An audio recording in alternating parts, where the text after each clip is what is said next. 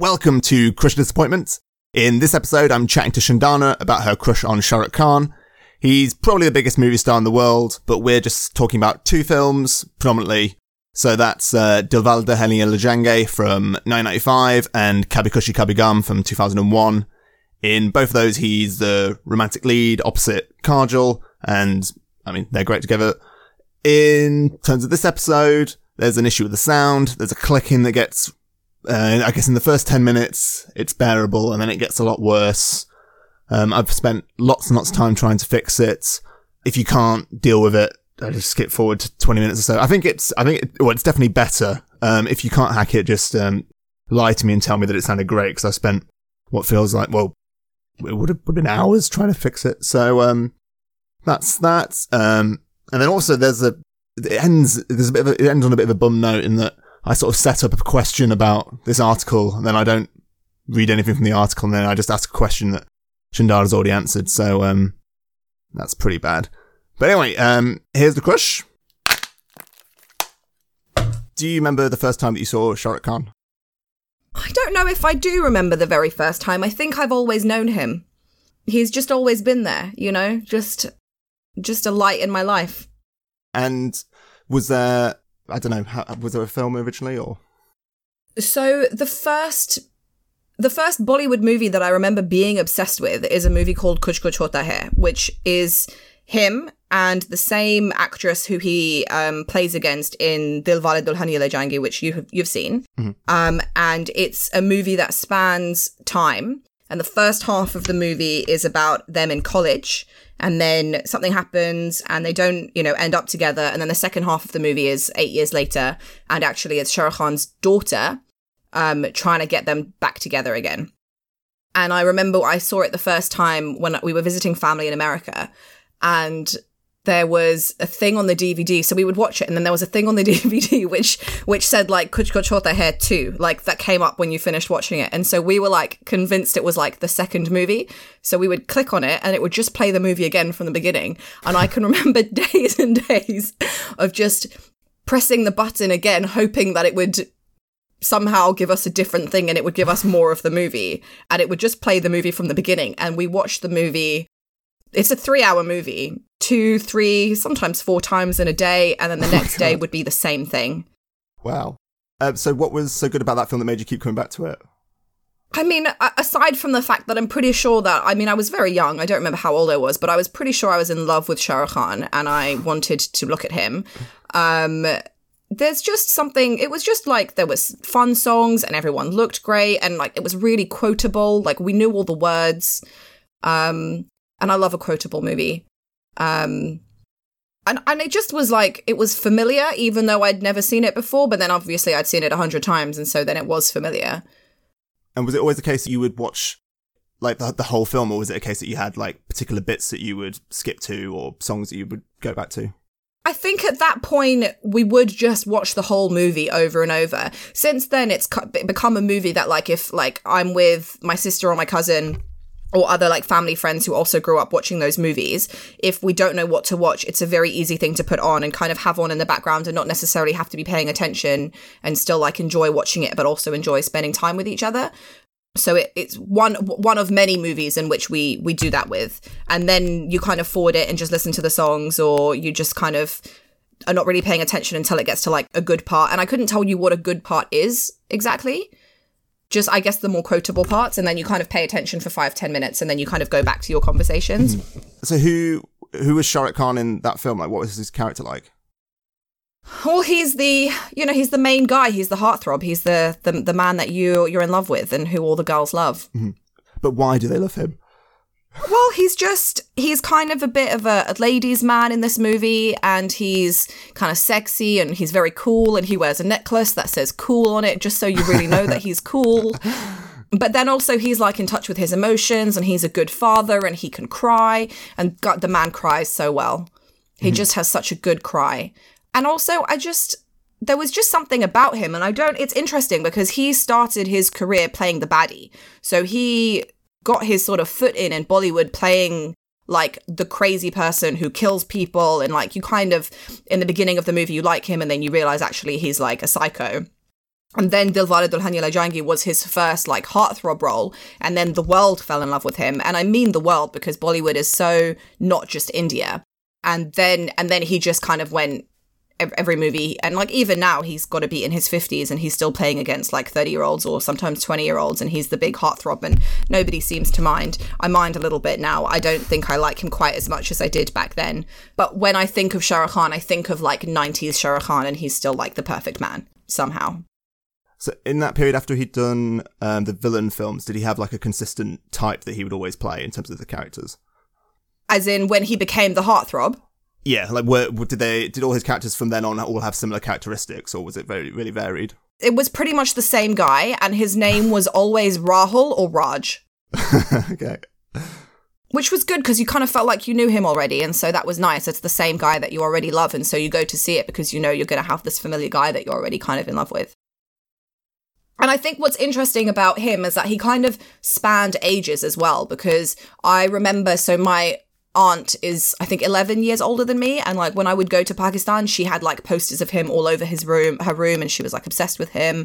And then we had an au pair who used to look after us, and she was from the Czech Republic, and she used to watch Bollywood movies with us and watch them with subtitles and didn't understand them, but also was in love with him and actually ended up marrying an Indian man. I don't know if it has anything to do with that. Maybe it does, maybe it doesn't.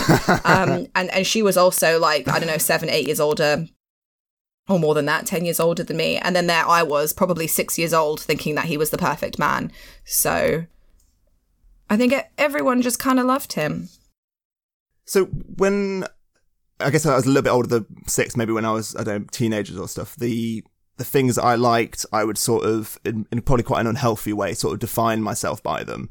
If everyone is in love with him, did you need to get that? Did you feel like, I'm saying, is it a basic choice to be into Shah Rukh Khan? Oh yes, it's definitely a basic choice to be into Shah Rukh Khan. I wasn't trying to be special. I didn't think I was interesting or like better than anyone else for being into Shah Rukh Khan, because I wasn't special. It wasn't new. It wasn't different. It just was the thing that you couldn't help. I didn't do it because everyone else was doing it. I don't think that my aunt was into him, so I was like, if I'm into him, then I'm also cool. You just couldn't help be into him. There was just, he's got this like charisma, and because like he's not like the most good looking man. He's not particularly a sexy man either. There's just something about him that's just so appealing.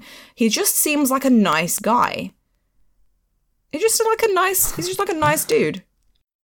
And so then would it be you and the other people you know who are into him, did you have like different favourite films, or does it tend to be that people had the same things that people found him attractive? There tends to be like the same kind. I think everyone does have their like favourite Shah Rukh Khan movie. I think DDLJ probably is the sort of the broadest, made everybody happy. Everyone was into that kind of movie. But there are like a few set like DDLJ, Kuch Kuch Hota Hai, which was the first one I watched. Kabhi Khushi Kabhie Gham, which I think you also saw. Yeah. Was also another one of those. I mean, when he did a movie with Kajol, I was convinced that they were like gonna leave their partners and like get married and be together, because it just made perfect sense, because they have like, I don't know, the most on-screen chemistry of any couple that I've ever watched. Even now, I think when I see a movie with them two together, I'm just like, this makes sense. Why are they not married? Even though I know that it is acting, and that, you know, I know that people, like when you're a child, you're convinced that they're in love. You're like so sure that this is real life. And even now, they're probably the only couple that I, at the back of my mind, would really love them to be married. So then in watching the films, were you invested in Kajol, or did you cast yourself in her roles, or like, what did you think of her? I mean, I always really liked her. I don't know if I ever cast myself as any of the female leads against him. I guess because I never looked like them. I'm like, they're all these like very like sexy Indian women, and I'm like a Pakistani woman, but I'm also like, I look white, and I know that I look white. So I've never sort of seen myself as the women in any of these movies. I just kind of was like, one day he'll come to London and we'll meet and we'll fall in love, and that's just what's gonna happen. But only in a very real sense, not in a movie sense. But then I was quite young when I stopped thinking of him like the love of my life, and then I very quickly moved on to like what when you're like a 15-year-old girl and you like fancy Zac Efron, and then like that is what's more attractive. So he didn't stay being my love for like he was the first, but it wasn't like a lifelong thing. Yeah. Although I say that, I still like, if I watch those movies that I watched of him when I was that age and when he was making it at those early times, I could very quickly go back into that space of being a little bit in love with him. Yeah. So then if you're saying about him coming to London, was that, so in DDLJ, there's quite a significant amount of that is in London. Did that add to the idea that you might bump into him? Oh, of course. And then every time there's a scene where he's not even in it, but the father of the daughter is like walking to work through Trafalgar Square, and you like know it's Trafalgar Square, so you're like, he films in London, it could happen. Do you remember when the pigeons all got killed in Trafalgar Square? No. Did that happen? Yeah, they're all gone now. No, there's still pigeons in Trafalgar Square. Not like there used to be, not like there is in the film. What do you mean they all got killed? Did they kill them? They brought in the Hawk Force. What? So I originally thought they brought in a load of hawks and the hawks tore the pigeons to shreds, but it's not that. Apparently it's... Okay. They basically told people to stop feeding the pigeons, and now they've got like a hawk that every day or every few days circles Trafalgar Square so the pigeons don't go near it.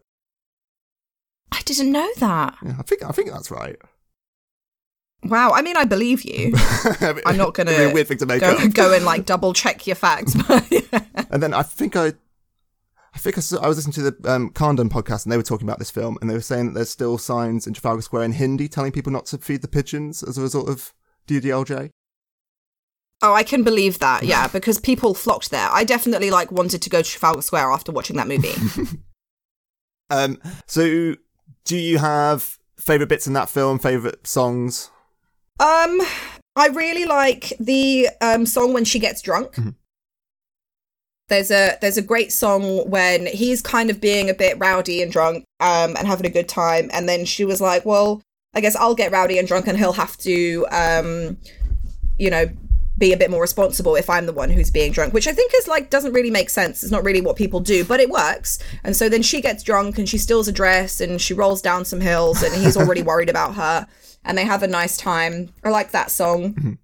I like, there's a song at her wedding where she's wearing these green clothes. And I, for a long time, thought that those would be the clothes I wore on that particular day of my wedding. Mm-hmm. And that I would have all my friends dance to the same song. And actually, that probably still will happen, where I'll have my friends dance to that song at my wedding. And then I also really like the end bit where suddenly there's this big fight scene, which actually I think is one of my favourite fight scenes in all of cinema, because it's the most unrealistic fight scene you've ever seen in your life. There's suddenly blood when there wasn't blood. When he gets hit with a bat, his body moves towards the bat in this most unrealistic way you've ever seen. And it's just perfect. And then also like he's getting really beaten and like he's really like nothing. And then all of a sudden he has this bout of superhuman strength and he's really angry in his face. And I mean, it's just honestly, it's perfect. And then he's given up and he's on the train, and then her father is just like, Jao, Simran, and then you're just like, he's had a change of heart. It's really like, and her father as well, he's this actor that has this great presence, and it's just like he has these crazy intense eyes, and then also any scene where he's crying, because he does this amazing Shah Rukh Khan, he does this amazing thing with his eyebrows, and then his eyes water in just this perfect not quite crying way, that you just really feel it. Wait, what does he do with his eyebrows? I don't really know how to explain it. They kind of quiver. Okay. There's like a quiver. Yeah. And you just feel all of the emotion. Mm-hmm. I think if I was going to pick anything about him as to why I fell in love with him, it was his eyebrows. Fair. So it was those emotive eyebrows. Not the opening montage where you have him doing amazing sporting achievements. Oh, where he's like running against a plane and almost beating the plane and like playing rugby and stuff. Yeah, no, yeah. I was never that interested in his physical abilities. It was more his ability to tap into his emotions that really got me. And then, am I right in saying that it's not him singing? Oh, no. In no Bollywood movie. I mean, maybe nowadays there's one or two actors or actresses who do sing, and so sometimes they do the playback singing of their own songs, but it's at that point definitely not, and now even it's very rare. But no, they have like pre-recorded songs with singers who become very famous in their own right, and then they just, lip sync along to the songs. So definitely not him singing. So were you interested in the voice and the singer in the same way, or in any sort of way?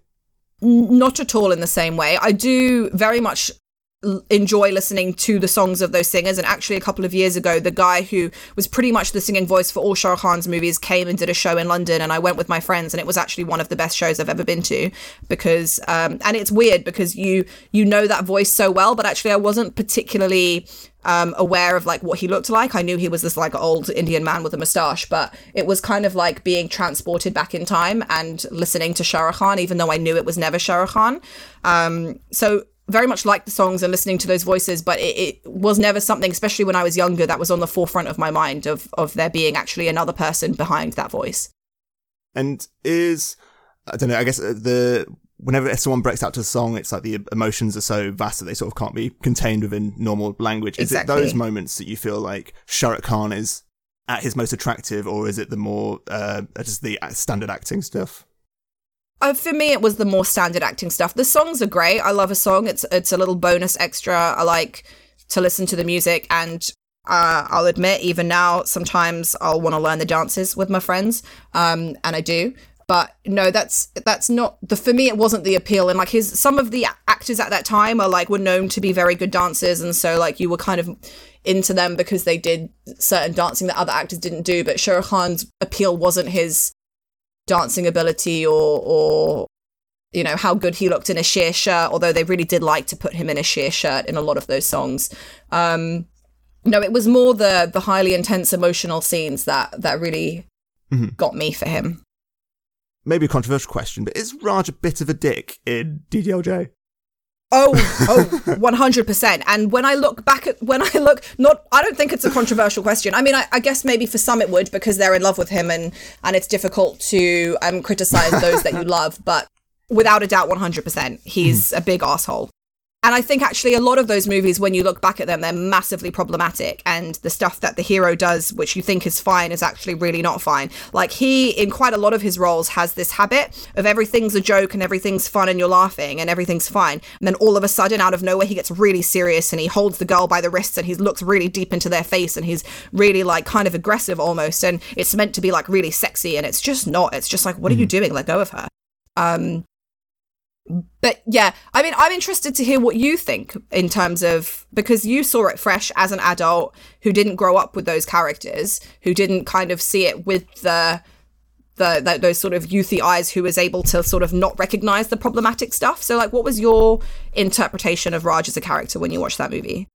I guess I thought that he ticks a lot of the boxes of kind of like rom-com tropes that I don't like, in terms of him being a bit stalkery. Yeah. Sort of very stalkery. Yeah. Well, I mean, there's that joke that he pulls where is the joke that he's sexually assaulted her? Oh, with the kisses. The joke that he's trying to play. Yeah, that's exactly the joke, but because somehow they were trying to play like it was consensual, but if she was too drunk to remember it, then of course that's what it was. So there's bits like that which aren't good, but then actually I've No, not good. In contrast to that, I think I'd forgotten about that bit. Shah Rukh Khan he's so likable in it that actually I kind of was able to bypass some of the dodgy elements that I perhaps wouldn't if it had been another lead actor. Like it was almost like he was almost able to hide it. Yeah, it's almost like you had to think about it again after having watched it. Like, oh no, that was creepy, because he'd kind of convinced you it wasn't. 100%, and I think that was the appeal of Shah Rukh Khan, is that you just liked him almost no matter what he did, which I think is also why he managed to do, like, because he was fairly successful playing the bad guy before he broke out as a big sort of heartthrob hero, because he was so likable. So I mean, I think that's exactly right. He plays these problematic characters who do extremely unacceptable things, but you manage to, and I mean, that happens even now in Indian movies where there are pretty terrible tropes of how men treat women and it's meant to be okay. Even more so back in the 90s, and especially with Shah Rukh Khan, he was an actor who you just liked him anyway, that it was almost okay. Or at least you could forget about it while you were watching the movie, and it was only when you were thinking back that you were like, that wasn't good. Yeah. And yeah. This might be a strange comparison, but I watched The Mask again recently, which I loved as a little kid.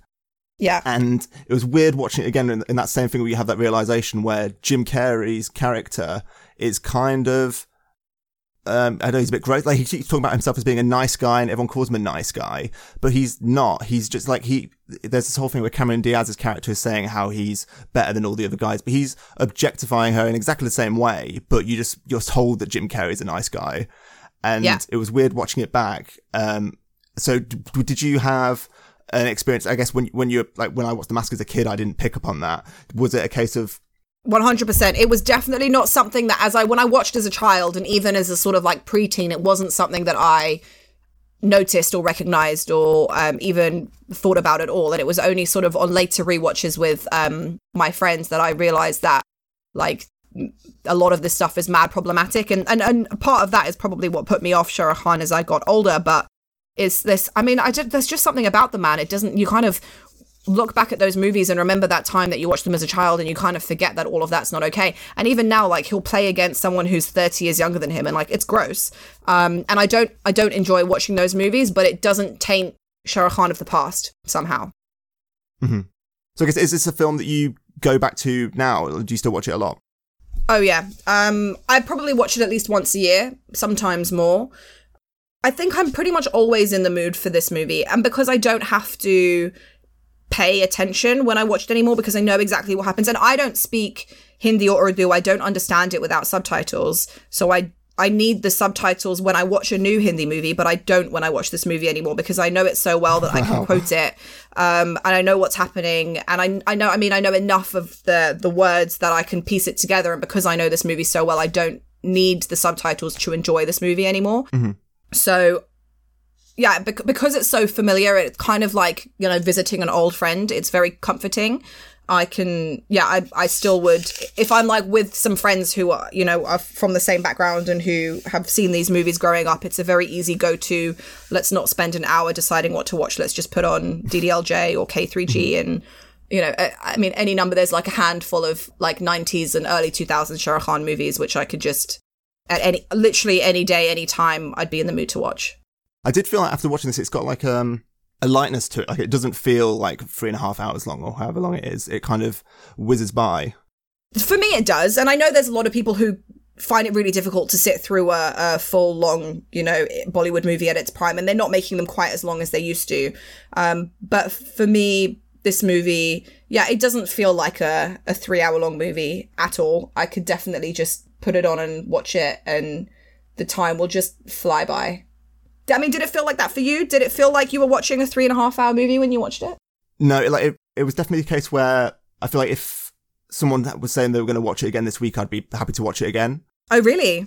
Yeah, like it really did feel like, I don't know, light and breezy don't sound like complimentary words, but it felt like it had that kind of, I don't know what I want to say, but it was just, while after I watched K3G, which I also really enjoyed, that one's heavy though. Yeah, it felt to me like I'd been sitting there a long time. Yeah. It felt like I'd been through the rigor. I love that you're using the nicknames for the movies. You know, you know the lingo. Well, also, it saves me because my pronunciation would be so bad that I feel like it's also a handy way out of me to just look really knowledgeable, but also not fuck up. Yeah, no, I can respect that.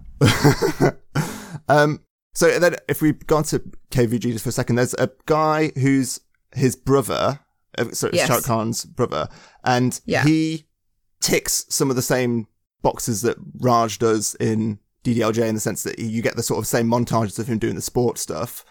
But for me, he's not as good. Like I didn't enjoy him. How do you feel about him? He just doesn't have it. I don't, I mean, he's like from the next generation because at the time that Shah Rukh Khan became famous, there wasn't such an emphasis on like the body. And so the actors who were coming out and becoming very famous, they weren't big and buff and they weren't like with chiseled jawlines. They were just like pretty decent actors who were very likable. And that was, I mean, if you look at all of the big actors who came out at that time was Aamir Khan, who I still think makes great movies, Salman Khan, who's mad problematic. But again, although he was kind of the initial big, strong man, so he's probably a bad example. But it was not like a sort of chiseled face, sculpted body at that time. And then when Hrithik Roshan, who's the brother in K3G, started to become sort of famous, that started to be the push towards. And actually now all of the actors have sort of big bodybuilder type bodies. But so then, and for me, it never did it for me. And I think when you are kind of beautiful and you spend so much time on your body, I mean, I don't want to like paint everybody who like works really hard in their body to not have a personality, but I think it's probably it's probably harder to have that sort of likable, charismatic persona when you're also doing all of this other work on yourself. And for me, that kind of charismatic, likable can kind of get away because you're just so sweet. Era of Bollywood that was the early 90s, kind of towards the early 2000s, but that kind of went away with this kind of new brand of Bollywood actor that started around the time Hrithik Roshan started making movies. And yeah, you're right. He has all of those. He's obviously meant to be attractive, and he's, you know, funny, and he's smart, but it just doesn't do the same thing. It just doesn't work for some reason. Yeah, it's really tricky. I couldn't isolate what it is, but I couldn't give him notes and say, you need to do this to be better. He just... I think it's one of those intangible things which he just doesn't have. Yeah. You either have it or you don't. So how did Shah Rukh Khan respond to the sort of the change in like body types? Did he bulk up? Oh, yes. Yes, he did. How did that go? I mean, he looked, I guess... He achieved his goal. I don't know if there's also, I think, some level of CGI and a lot of body makeup involved in making him kind of look as buff as some of the others. But I mean, he achieved the goal of looking pretty ripped, which, to be fair, he did in his 40s, like late 40s and 50s, which is pretty impressive. But again, like when I see him like that, I'm just like, well, that's not Shah Rukh Khan, and it does nothing for me. And did his characters change as a result, or were they the same characters, just buff now? I think a little bit of adaptation. I think he kind of maintained playing this sort of cheeky, charismatic, cool guy for quite a while, but then he also kind of got into playing, and I think his age has something to do with that as well. He started doing more sort of action-y type movies, where he was this like cool older guy who wore sunglasses all the time. But also I don't watch so many of the new Bollywood movies, so I'm not the best person to kind of discuss the new Bollywood era and where that took Shah Rukh Khan, because I had my moment, and I watch them every so often, but I still go back to the old ones if I want to watch a good Bollywood movie. But I mean, you could Google a picture of Shah Rukh Khan topless circa 2015, and he would look like any other sort of chiseled movie star. Yeah, I think I saw an article where they said it was for Om Shanti Om that he got the big body. Yeah, I can see that. And they referred to him as an item boy image. What was this? Oh, so an item man or an item girl, or item boy and item girl, is this thing that happens in Bollywood movies where they have songs throughout. They're all musicals. Like even an action movie is a musical. And sometimes they want to have someone who's not in the movie for any reason other than to look good in a song. And so they have like a sexy lady in not a lot of clothes, and she's the item girl for this item number. And so I guess that kind of description of him is that because he was not an item, he wasn't just... Oh, sorry. I can't turn it off either. So we'll just have to wait.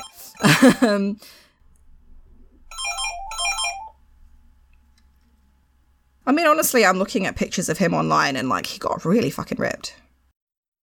Oh, and there seemed to be, like, a bit of a change between the two films that I watched in that the KG3, there's a much sexier dance number than in DDLJ.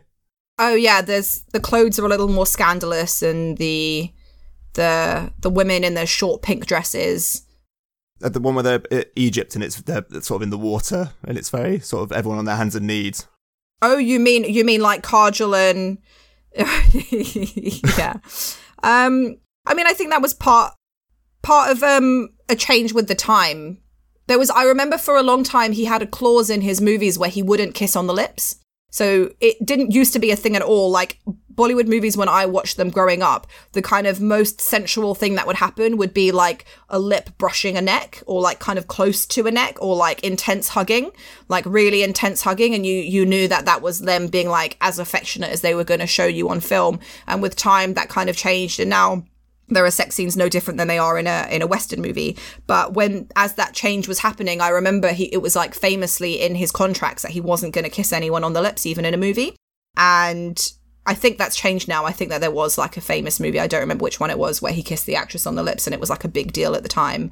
So I think that was just part of the changing landscape of Indian cinema, where when DDLJ came out, it just wasn't what they were doing. And by the time K3G came out, they were kind of more allowed to show a bit more skin and show a bit more sort of sexual intimacy, which I'm not going to lie, who doesn't want to see Shah Rukh Khan and Kajol getting hot and heavy in a desert? I definitely do. So I wasn't sad about it. I mean, I feel like I've spent a lot of time talking about like what Indian cinema is and isn't. And like, I am not someone who's like particularly educated in this area. I'm by no means an expert. So I think everything I say should definitely be taken with a pinch of salt as like an audience from a long time ago and not someone who really knows what they're talking about. Well, I'm going to edit that, and so it changes to you saying I am an expert, and I'm going to start the podcast with that. please do that. That will do great things for your podcast, I'm sure.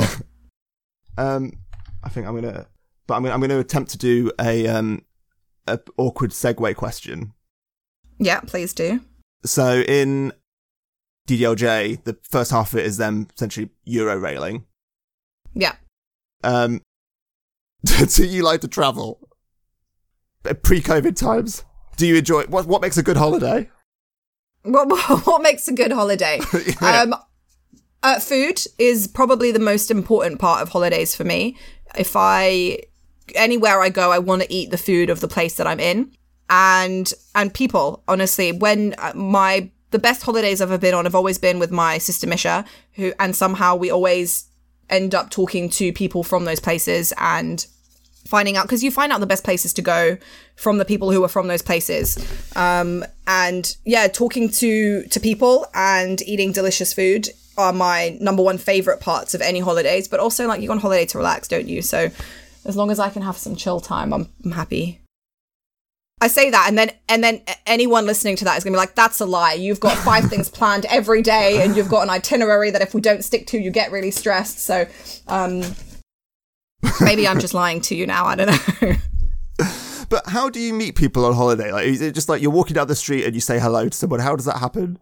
No, I guess you talk to the people who, when you go out to eat, who are working in the restaurant, or when you go to a food stall, you talk to the people who are working there. When you are on a bus and it's just you and the bus driver, you just have a chat to the bus driver about his life and what he likes to do.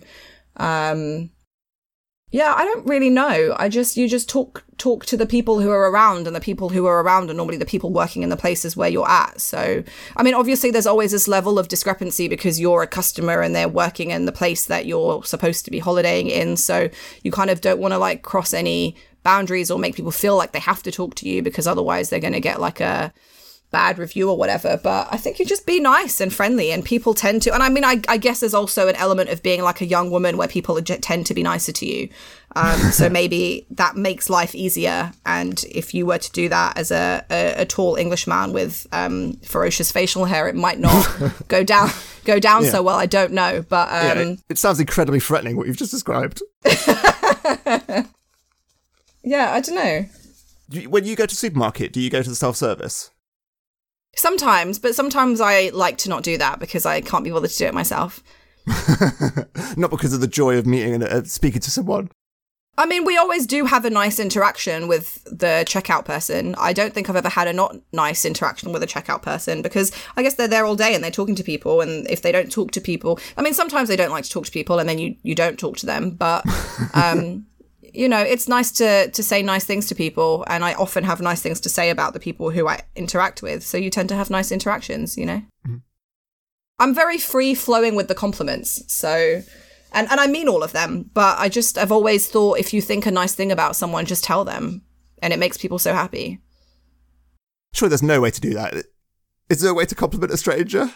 There's not no way. I have had one instance where a man complimented me and I didn't feel, I don't think he was hitting on me, and I don't think he was expecting anything from the interaction other than to tell me that he thought I was very beautiful. We were on a on a lift. This is going to sound like I'm really bigging myself up, but we were on a, no, not a lift, on an escalator on the tube station, and he was above me on the tube, and he turned around and then he was like, wow, you're really beautiful. And I was like, oh, thank you. And then he just got off the escalator and walked on his way. So there was no expectation, and it was just nice. I was just like, that's really nice that he thought a nice thing and said it to me. But that's the only one and only time I've ever received a compliment for a man where I didn't think that they were hoping for something more. So it's not an easy thing to do, I think, as a man, and it is a much easier thing as a woman to do. So I'm not saying I think you should go around complimenting every person you see, because there are appropriate times and places to do that, but I think it's possible. So the trick is to say it quickly, get out. And walk away. Yeah, yes. just immediately, you make it a safe space, you just run. You just go as fast as you can away from them. Exactly. That's exactly what I'm telling you to do. I guess off compliments, I quite liked in DDLJ how whenever Simran and Raj piss each other off, they're quite good at apologising to each other. Like, there's a whole thing that they keep saying, I'm sorry I said too much in anger. Yeah. Are you good at giving apologies? Are you good at receiving apologies? What do you think about apologies? I think apologies are an important thing only if, one, you don't overuse the word sorry, because if you just say sorry all the time, it doesn't mean anything. But also, it doesn't mean anything if your actions don't show change. So you can say sorry to someone if you mean it, as long as you then behave differently afterwards. Mm-hmm. But I'm very happy to receive an apology if someone's done something that they think that they've upset me or wronged me. If they want me to know that they recognize that, I'm more than willing to hear someone say sorry, and more than willing to give someone an opportunity to make amends. And I honestly think, like, I mean, I'm a big advocate for conversations. Like, I don't like to be upset with people, and I like to talk to people when I don't feel good about something. So yeah, I think it's really healthy that they do that in that show. And I'm very pro people having conversations around when they've upset someone or they think they've done something wrong, and then discussing that and working towards doing something better in the future. Mm-hmm. But also, if it's someone that I've decided that I no longer care about, or I'm not interested in their opinions or life, or if it's someone who I'm not particularly close to, then I don't waste my time. Mm-hmm. Like, if it's going to make them feel better to say sorry, but they don't mean it and nothing's going to change and I don't care, then I don't bother to give them the opportunity for that. And I think that's fair. Yeah. Yeah. I also, this is of a tangent, but I really liked in Into the Spider-Verse how all the characters say to each other that they love each other, and it's like a platonic love. Yeah, I love that too. I thought that was excellent. Like, I can't recall any films or any life experience where that's been so common as it was in that film. It was absolutely lovely. Yeah, I mean, I can't think of another film, but actually I'm very fortunate that I kind of live in a circle of friends and family we're very free to tell each other that we love each other. Like, I speak to my father who lives in Australia most days, and we will always end the conversation with saying that we love each other. So much so that actually once I was like on my way to work, or I was at work and I was just saying goodbye to him, and I was like, okay, cool, I love you, I'll talk to you soon. And then one of the nurses was like, oh, is that your boyfriend? And I was like, no, that's my dad. But yeah, I mean, same with my friends as well. Like, we're very sort of verbally affectionate with each other. And so I'm quite used to living in that space. So when I see it in movies and TV, I kind of, it feels like life reflecting a little bit more than it being like a very foreign, strange thing to see. But it's nice because you don't see it very often. Yeah. I probably do this more where I can't think of a way to say this doesn't sound awful, but instead of like saying that I really care about someone, I would say, oh, it's good to see you, piece of shit. And that... Yeah, I think that does the same thing. Yeah. I mean, the intention is there for it to do the same thing. It's maybe not quite as clear.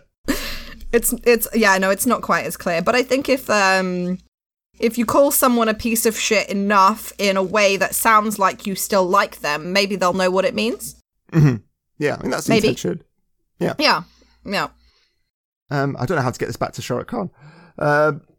There's one of the things I don't know where this is going to go in your podcast, but I feel like I have to discuss it, is that there's this classic Shah Rukh Khan lean that he does where he holds his arms out and leans, and it just is so inviting and iconic at the same time. Do you know what I'm talking about? Have you ever seen it?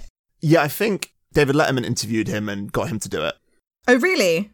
I mean, it's so iconic. I don't know. I've Googled Shah Rukh Khan lean and it's actually all just pictures of him topless, so that didn't really work. Actually, no, I think I'm talking about something else. He did a thing where he moved his arms to the side. I think that's what it is. He just holds his arms out and leans back a little bit. Yeah, maybe it was that, yeah. The crowd loved it. I mean, the people love it. I don't know I don't even know what you would call that move, but it is just so that's just the quintessential Shah Rukh Khan pose. You know, how Horatio Caine from CSI Miami has his whole sunglasses thing? I have no idea what you're talking about. Have you never seen CSI Miami? No, I'm not a 40-year-old person saying home all day. That's I'm gonna not take that as a burn. I can't think of another example, but there are certain actors who just have a thing that they do, and it's just what they do, and then they do it and you see it and you know that that's them, or that's someone imitating them. Yep. His is this sort of arm out, leaning back, looking at you with longing. Mm-hmm.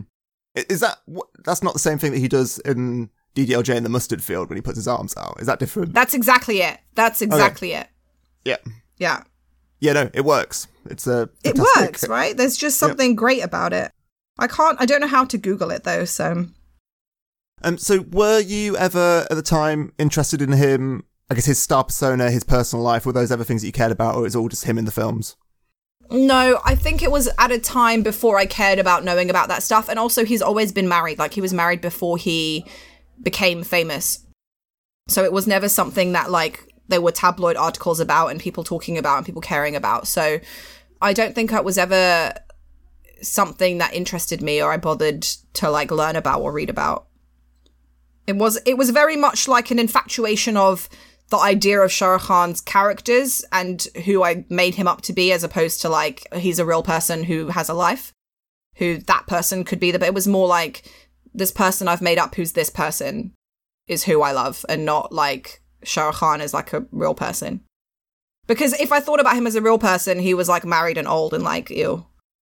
So this was a 2016 interview with The Guardian with Nashin Iqbal, where she says that playing Khan to the public is perhaps his most successful role. And then Shah Rukh Khan says, "I get very disappointed if I see people who aren't enjoying what I'm doing, and it's not even value for money, it's value for liking me. I need people to be happy after they've met me, if nothing else. You're sitting with me now, you can see I'm a very boring person, but if you have an image of me being cool or funny or romantic from the films, I'll do my best to live up to that expectation. If you tell me I'm not smiling enough, I will smile more." Oh, that's depressing, isn't it? Yeah. That's sad. Oh, I'm sad for him. I saw he gave a really interesting quote in the David Letterman interview where he called himself an employee of the myth of Shah Rukh Khan. Oh, interesting. I can kind of see how that could have happened. Mm-hmm. So now I'm going to go back into my tangenty stuff. Yeah. So, do you feel that you need people to be happy after they've met you? Have you ever felt that way? No, I don't care. I mean, I don't want people to hate me, and I would prefer if people like me. But yeah, if you don't, I'm okay with it. I like me. I have lots of people who like me. I'm all right. But I guess if I really like someone, I would probably be disappointed if they didn't like me. But if I didn't like them, I'd be like, well, I guess I don't really like you, so why would you like me? Mm-hmm. Does that make sense? Yeah. I mean, I'm not immune to caring about people. Obviously, I want people to like me. But it doesn't really, really bother me. If I think someone doesn't, I don't feel like I need to make them change their mind about me. Mm-hmm. And have you always been like that? I think so. I guess I've grown up quite confident in that. I kind of had this. My mother was very sort of self-assured and independent and strong, and raised me and my sisters, I've got 2 sisters, to be the same way. And because I was always close with my sisters and close with my mum, we always kind of made each other feel good, I guess. Especially my relationship with my younger sister, we're like each other's biggest supporters. And so she's constantly telling me how great I am, and I'm constantly telling her how great she is. So, I kind of get that affirmation, and I've kind of always had that affirmation. So if I don't get it from elsewhere, I'm okay because I'm getting it from somewhere else. And I've had that from a very young age. So yeah, I don't think something happened or I needed to get to a certain place in my life where I felt good about myself to feel like I was okay without other people's validation. I think I've always been okay without it. But I guess because I was getting it anyway from somewhere else always, which, I mean, I'm very lucky. I'm very blessed to have been in that position. What about you? Do you need people to like you?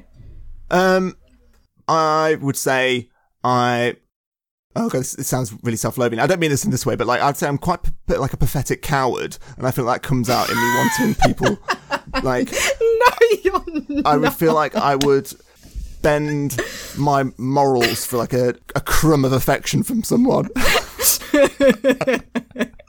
I don't think that's true. So if you're saying, I guess you're able to get feelings of like worth from your sister or family, is that something that you feel like you're able to like generate on your own, or is that do you get it through your family or your support network? That's a very good question. I don't know. I don't know. I think if I'm being really honest, I think I do get it from my support network more than I give it to myself. I'd like to think that I don't need it from anywhere and I can just like think about how great I am and feel fine, but I don't think that's the truth. But again, I hopefully will never be without that support network, so I'll probably be okay. Would you say you're more comfortable in a group setting or by yourself? Oh, for sure in a group. I definitely am the kind of person who feeds off of the energy of the people around me, and I like being around people.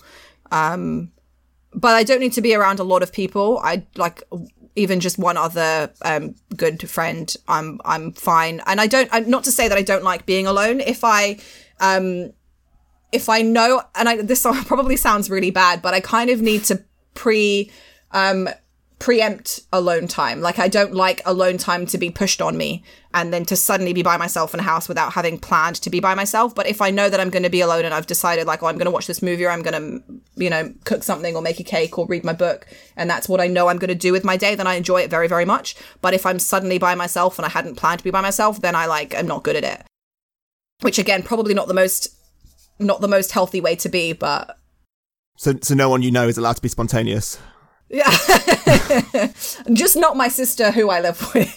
Yeah, she's got to give you her schedule for the week so that you could plan your alone time. Exactly. I mean, she can be. I just like to know at least the day before.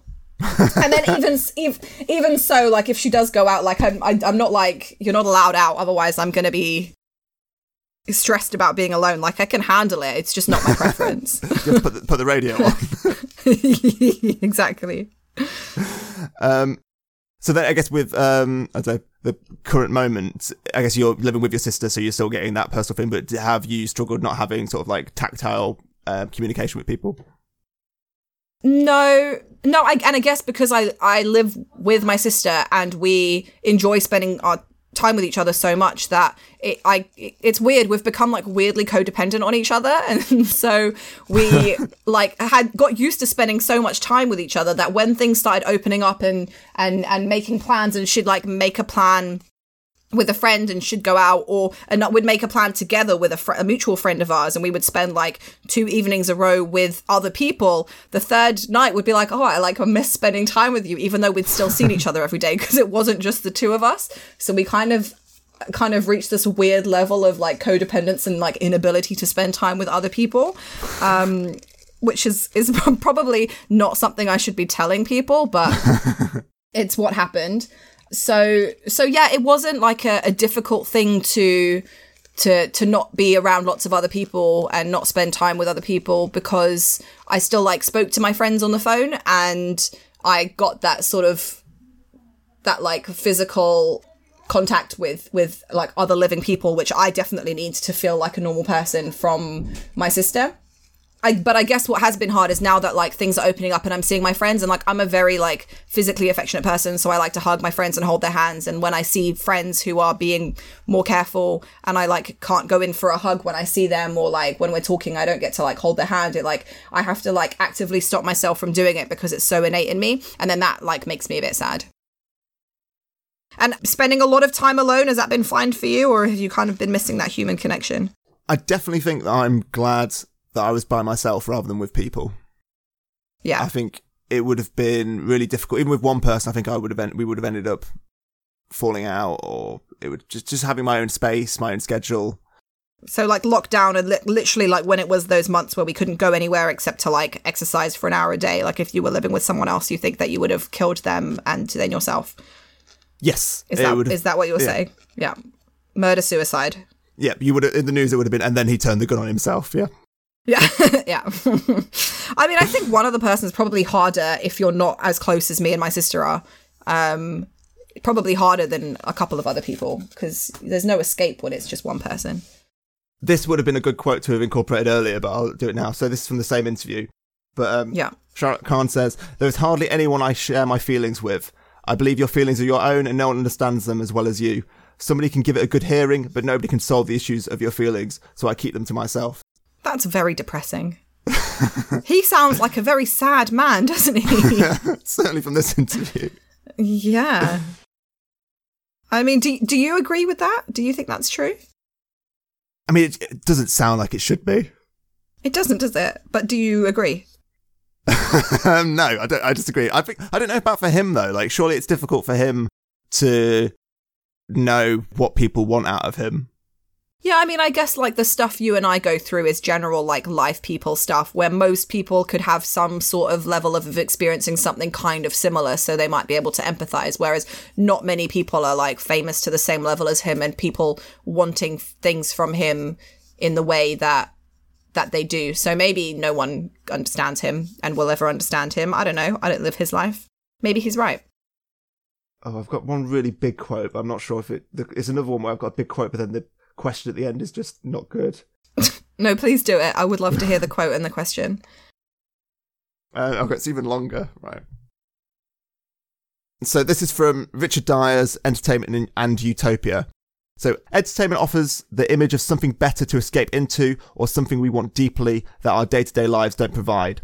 Alternatives, hopes, wishes, these are the stuff of utopia, the sense that things could be better, that something other than what is can be imagined and maybe realised. Entertainment does not, however, present models of utopian worlds, as in the classic utopias of Thomas More, William Morris. Rather, the utopianism is contained in the feelings it embodies. It presents head-on, as it were, what a utopia would feel like, rather than how it would be organised. All this we recognise through representational signs, but we also recognise these qualities in non-representational signs, colour, texture, movement, rhythm, melody, camera work, although we are much less used to talking about them. So then the question I had to follow it was, what feelings did the musical numbers fill you with? Did they feel utopian? That's an excellent question. Yes, they did. I think actually there's something about those, particularly because Bollywood movies do songs in like a number of different ways. One of those is there's a song, everyone's dancing, it's a wedding or they're at an event and everyone's singing and dancing, and that's actually what's happening. And one of those is when two people are falling in love and they're on this like magical montage journey around the world. And I think both versions of their songs kind of give you a little glimpse of this, like that feeling of everything is great and wonderful and everyone's really happy and having a nice time, which I guess is kind of what this is talking about, is that this because it's not giving us an idea of what utopia is, right? It's just giving us this feeling. And yeah, they make me happy, they make me feel good, and they give you a little moment of escape, especially those ones where you've got Kajol in this like beautiful flowing sari and Shah Rukh Khan in his black sheer shirt that you can weirdly see his nipples through, and they're kind of sensually hugging each other, but like nothing too explicit is happening, and you just like know that they're like falling in love and having this amazing time with the desert in the backdrop or these rolling hills of the Alps in the backdrop. Or they're by a beach with black sand in Iceland and you know it's freezing, but she's not wearing any clothes. And everything just feels good. And so, yes, the songs do that for me. Yeah, that's a great question. It paid off. It was worth the quote. Well, now I feel bad that I said it in that stupid way now, because now I'm going to sound like a twat. but that's not stopped me before. Maybe I got this to kind of wrap up, but this is a bit of a downer ending because I found okay, we can see if we can put a twist on it.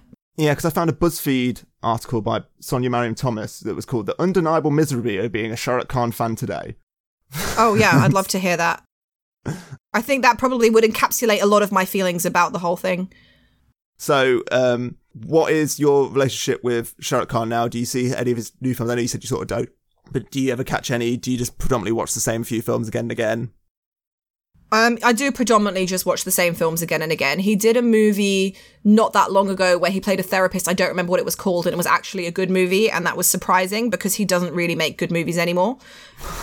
But anyway, so he does a lot of, just bad movies now, and I don't really watch them. And so my relationship with Shah Rukh Khan now is very much the memories of who he was when I used to watch his movies as a child, and then when I watch those movies now. I'm not particularly interested in what he's up to now, what he's got to say now, as you can tell, because I've not read or seen any interviews with him where he says all of this depressing stuff. So he's, I guess my relationship with him is like that moment in time in the sort of late 90s, early 2000s, and I'm very happy for it to stay there. Even that in itself doesn't come without problems, because as we discussed, a lot of the characters he played were like deeply problematic, who did terrible things that you just kind of look past because he was such a cutie. Well, thank you so much for doing this. Oh, you're welcome. I had more fun than I thought I was going to have. Oh, that's good then. So I'm not sure when I'm doing another one of these. This was quite a rapid turnaround. So here are some podcast recommendations that have influenced Crushing Disappointment and basically do aspects of what Crushing Disappointment does, but better. So First Aid Kit by Bim Adderwood and Nicole Perkins is definitely the best podcast I've heard about lust and lusting after celebrities. I mean, they're always funny and insightful and have really interesting discussions around what we like or I guess like why we're the things that we're told to like, I guess, or sold in popular culture and media and stuff. They're now interviewing the celebrities that they've thirsted after, and they're having really interesting chats that you don't really hear elsewhere. So it's sort of difficult to underestimate just how much influence they've had on lusts and podcasts, and even big, like wider than that in culture at large. The second one is Elle Collins Into It, and in that Elle interviews a different guest every week about something they're into. So it's mostly film and TV, and it's just got some of the best analysis I think I've heard. I think it's amazing. So I'd recommend just going through the episodes and finding a film or TV thing that you're into. You'll definitely come away with some new thoughts about it. And then finally, Scroobius Pip's Distraction Pieces, which is an interview podcast, which I feel like I listened to for every day for about 4 years. I originally just listened to the guests who I was interested in, but quickly found out that the people I didn't know were just as probably more interesting, which was the thing that convinced me that I could just interview my friends and put a celebrity's name in the title and trick people into listening. So that's that. God, I didn't really breathe while doing that. That was horrible.